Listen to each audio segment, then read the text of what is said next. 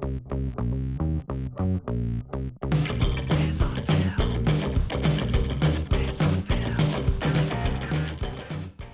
everybody! Hello. How are you, Billy? I'm not too bad, Toph. How you doing? I'm doing quite well. How's thanks. your weekend been? Look, there was some wine last night, which I was aware of upon waking up this morning, but Feeling a little bit groggy? I've played through it, And you got to the movies today. and I got to the movies. Did you have some popcorn to soak up the wine? I sure didn't, because I don't like popcorn. Yeah, see, that's messed up. Just another one of your opinions that is wrong. Clearly. I got to the movies twice this weekend, actually. Some of the feedback we've received on email is that people are a bit confused because they expect this podcast to be about movies with bears in them. So happy to inform, I went and saw Paddington 2. Are we going to deep dive on Paddington? Or? No. That's fine. All right. But for the bear fans out there, But yeah, just be aware, I saw it.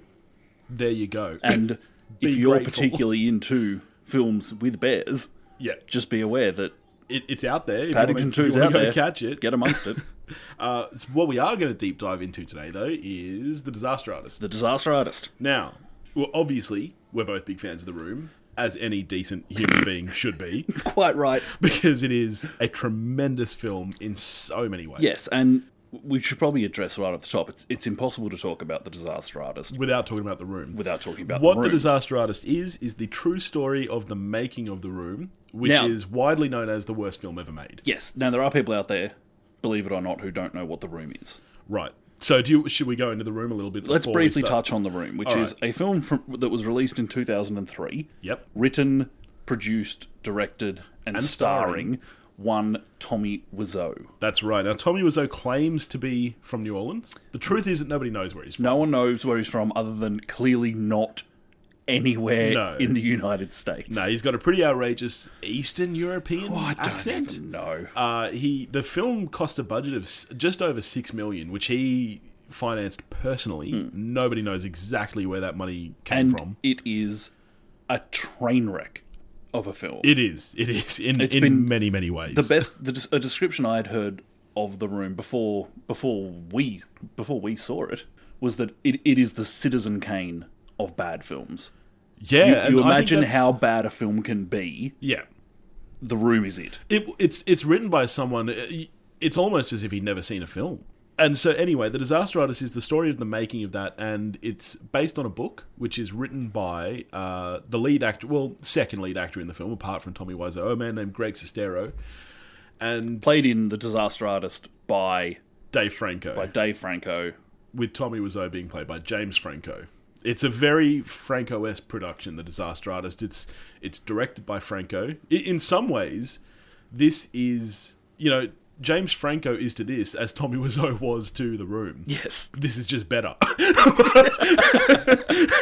Now, you haven't read the book, have you? Even though I've been recommending it for years. Yeah, well, you haven't read it either. I've both read it and listened to it. Oh, okay. I take it back. I am a gigantic fan of this book. The day it came out in 2013, I was actually in the States, and I ran down to Barnes & Noble in New York, bought a hard copy of this book, read it twice that week, and I've since listened to it twice as well. It's one of my favourite books.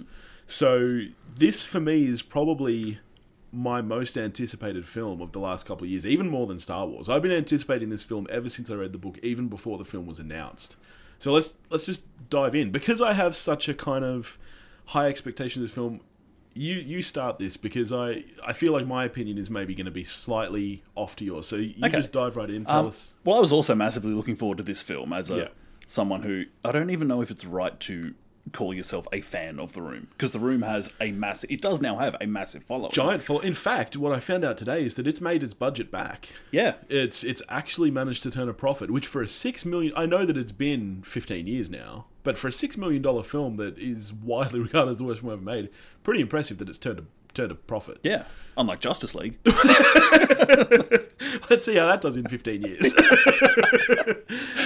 So yeah, I was really looking forward to this as well. Yeah.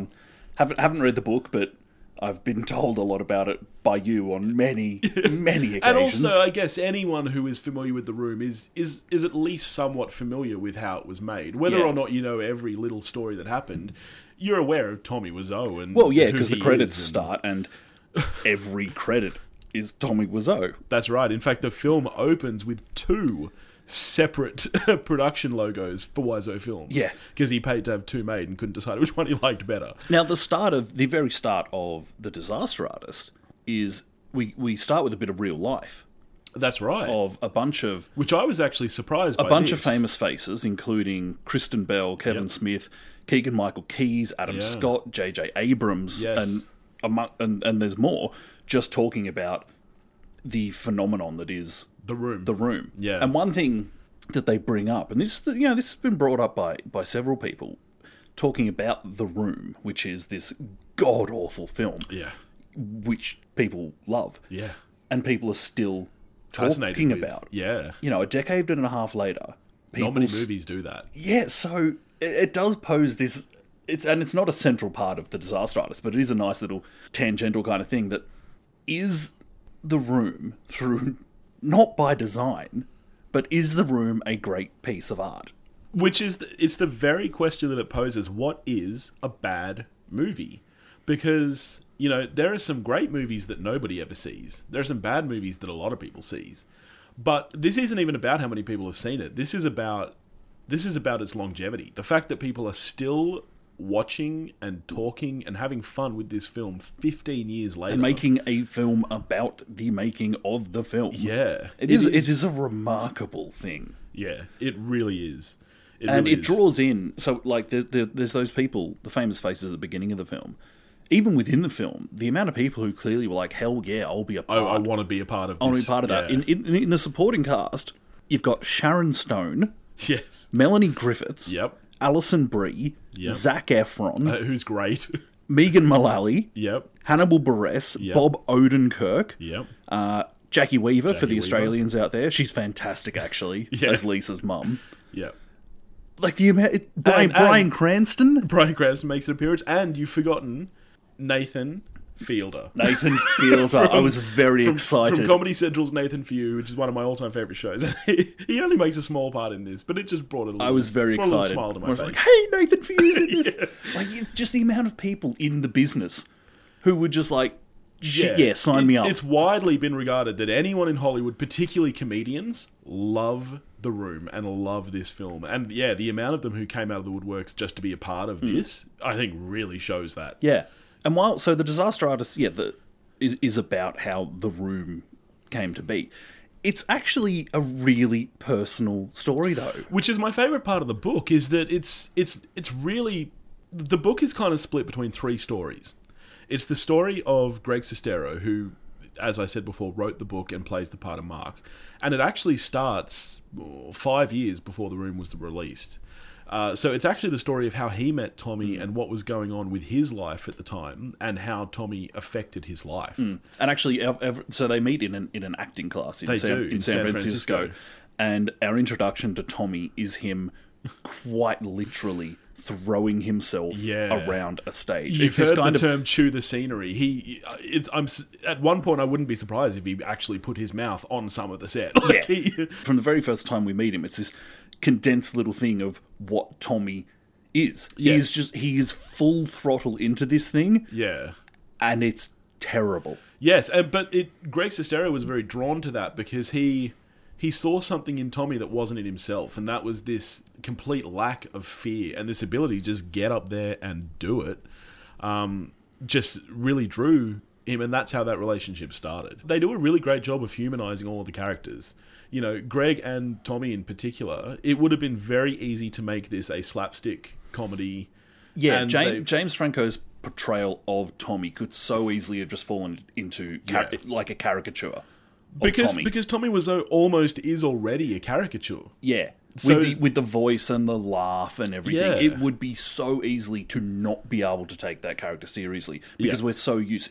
Particularly if you've seen The Room, it's so hard to take that person seriously. Yes, but James Franco actually gave a fantastic performance. So he was my favourite performance in this. I was a little less overwhelmed with Dave Franco, which is weird because usually I quite like Dave Franco and I'm not. James Franco is a bit more hit and miss for me, but James Franco put in a great performance in this film. He's actually amazing. He really is, and you know He is one of those people that, for me, he's always been kind of a little bit of a joke in Hollywood, but I actually do believe that he is probably a very smart man. He obviously has a love of film, which is one of the big things about this. One of the key messages is just about how wonderful film as an art can be, even if it's terrible. Yeah. And I think that he was actually a pretty good choice to make this movie. Now, with I don't know what it's like in the book, but in the film, and this is something that kind of doesn't quite work for me, is whose film is it? Is it Greg's film or is it Tommy's film? Yeah. Now this, alright, I guess I'll get into some of it, because this for me was the largest departure from the actual story. There were about 3 kind of big changes. You know, there are little changes along the way, as always happens when you translate a book to film, because that just has to happen. You're condensing it down. There were a couple of big changes, and the big one for me was in Greg's character. So I don't know how much whether people listening to this have read the book or not, but Greg actually was starting to gain quite a career in Hollywood prior to The Room. He had a couple of bit parts, a couple of kind of lead roles, and he had actually one larger lead role in a film, and he was really starting to build a career, which I'm surprised they left out, because that really kind of drove Tommy's jealousy, which you see a little bit in this film, but it's mainly in the film geared towards Greg having a relationship with a girl. Yeah, and from reading the book, there is always this question of, well, how much are they using each other? You know, like, how much are they actually friends? And is Greg Sestero really just in this, you know, to kind of, he's living in Tommy's apartment rent-free, he's getting paid to act in this movie, and, you know, so even though Greg's a great character, it does kind of add a little bit more depth to it. So I was a bit sad to see that change. Because, like, in the movie, you're aware that Tommy has money. He's financing the movie himself. And not just financing, he bought all of the equipment, bought 2 entire sets of equipment, not renting any of it. Yeah, which no one does. Nobody does. Like, Kubrick owned his own lenses, but...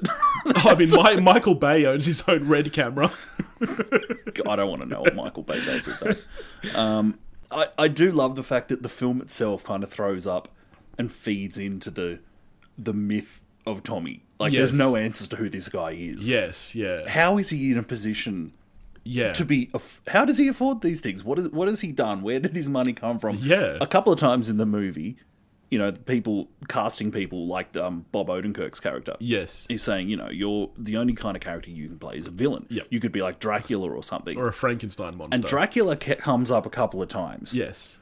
Is Tommy Wiseau a vampire? Well, I mean, that's always been a theory, because... Because he fucking looks like one. Well, and in the book too, Greg, because obviously the book is a lot longer, there's a lot more detail. Greg goes into, he would come home and Tommy would be hanging from a bar over the door, like Michael from Keaton his legs. in Batman. Yes, and when he first wrote the script for The Room, he did actually throw out there, which I think does come up in the movie at some point. Oh, and also maybe Johnny Vampire. Yeah, he never really decided on that. The way the film works is as Greg's story. Yes. Particularly at the end of the film, then. Yes. You do really kind of veer more to Tommy. Yeah. But then you veer back, and it doesn't totally work for me. I was exactly the same. When we left the theatre, my wife said, I feel like they got a little bit too heavy with The Room. And by the end, she kind of left kind of thinking, like, did I just watch The Room? Like... You know, instead of watching this separate film about the making of it, there are a lot of elements for it that really worked for me, but it just wasn't. I agree that I feel like they got they veered away from what the story was, I think. And it would be like, I can totally understand the temptation, because they shot, I think I read 20 minutes. Is that what you were about to say? That they shot 20 minutes of shot for shot of remake of The Room? Yeah. And I can totally understand the temptation to do that. You just be like, how fun would it be to just, like, here we are, let's put on a show. Yeah. We can just do The Room for ourselves. Yeah. And actually, some of that was used really well. So the book ends at the start of the premiere. The lights go down, the movie starts, he looks at Tommy's face and he sees how happy he is that he's finally, you know, made it in Tommy's eyes, and that's where the book ends. The film takes this an extra 15 minutes and it goes through what happens when that movie plays, and the entire audience laughing and Tommy starting to cry. and Greg talking to him, and because it has always been, ever since the release, Tommy has very firmly said it's a black comedy. He won't admit that he was trying to make a serious movie. Everyone knows that that's not the case. Yeah, everyone knows it's the case, but this film kind of explains that was Greg talking to him and saying, "Look, these people are still loving it. You just need to embrace it." They don't love it for the reasons you wanted them to love it, but they still do love it. So you just need to accept that and embrace it. And that was one part of the film that did work for me. I really liked seeing that, because as nice as the ending in the book was, it was also nice to, again, kind of humanize Tommy a little bit more and go, hey, this is still a person. He was still trying to, it might have been weird, but it was his story. And because in the film, like, as he's portrayed in the film at any rate, he can be a really average person. Yes. But he's also, like, you really feel with the guy, because he's obviously, in some ways insecure, in some ways misguided. And like the way Franco plays him, he's so human, that you can't help but feel for him, even though there's plenty of times in the film where you're like, you dick. Yeah, and he like his behaviour on set is appalling. Yeah, see, and obviously, again, like, we're talking about a much longer book condensed down. Like, that was just a small taste of the kind of stuff that went on set. Like, he was consistently late every day. He actually fired 2 entire sets of crews. Whereas in the film, it's kind of hinted that he fired one, but right towards the end of production anyway. Whereas he actually went through 2 entire sets. It's really good, actually. In the film, the relationship between Tommy and the script supervisor, played by Seth Rogen, and the director of photography. Yes, and because those kind of guys, because Tommy doesn't know what he's doing, it kind of winds up being on those guys. Yes, to make this film. I mean, when they're standing there going, "What is this trash?" Yeah, Sandy, the Seth Rogen character, who's the script supervisor, he apparently directed most of the room, and he will not want to admit that. And apparently, I can't even remember whether he actually even got a credit as script supervisor because of the whole falling out. So it might not even be on his resume, which he's probably happy about. Probably but pretty alright with that. He apparently basically directed this film. And the look on Seth Rogen's face during all the scenes where they're shooting is priceless. He was wonderful. Just this look of what is fucking happening here. I know that we tend to say this almost every week these days, but the performances in this film were great. The only one I wasn't really thrilled with was Dave Franco. How did you feel about Dave Franco? I thought Dave Franco was good, because not great, but good. Because, he's playing he didn't, you could resisting the temptation to make Greg a genuine hero. Yeah, Greg's in the film a kind of pathetic character sometimes. Yeah, yep. Which, as I said, comes up in the book, where there is always that question of, what are Greg's motives? Obviously it's written from his point of view, so you do kind of side with him, but at the same time, he doesn't ever say, look, I wasn't a dick. Yeah. But the kind of pathetic as an actor thing, that was one big change for me, that I was like, that's not really who Greg was. And it was a change for me that I kind of understand why they did it, because it kind of helped you understand why he was drawn to Tommy. But, I feel like that could have been done a little truer to the story. I think this is an important question for this film. Yeah. Do you think the disaster artist works? And this is going to be hard for us to answer. But does the disaster artist work if you haven't seen The Room? Is this a film that works by itself, or is it just a really cool companion piece to something that you already love? I'm going to go out there and say it 100% does not work if you haven't seen The Room. And I think that's the biggest shame in this movie, is that I have been recommending the book to anyone and everyone, whether you've seen the movie or not, because it is a great story. And like I said, it's about Greg.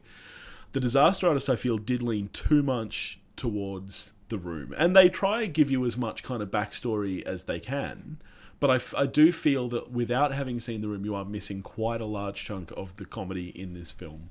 Yeah, absolutely. Yeah. And impossible for us to say, because we've seen The Room many times, how much you could enjoy this film if you haven't seen it.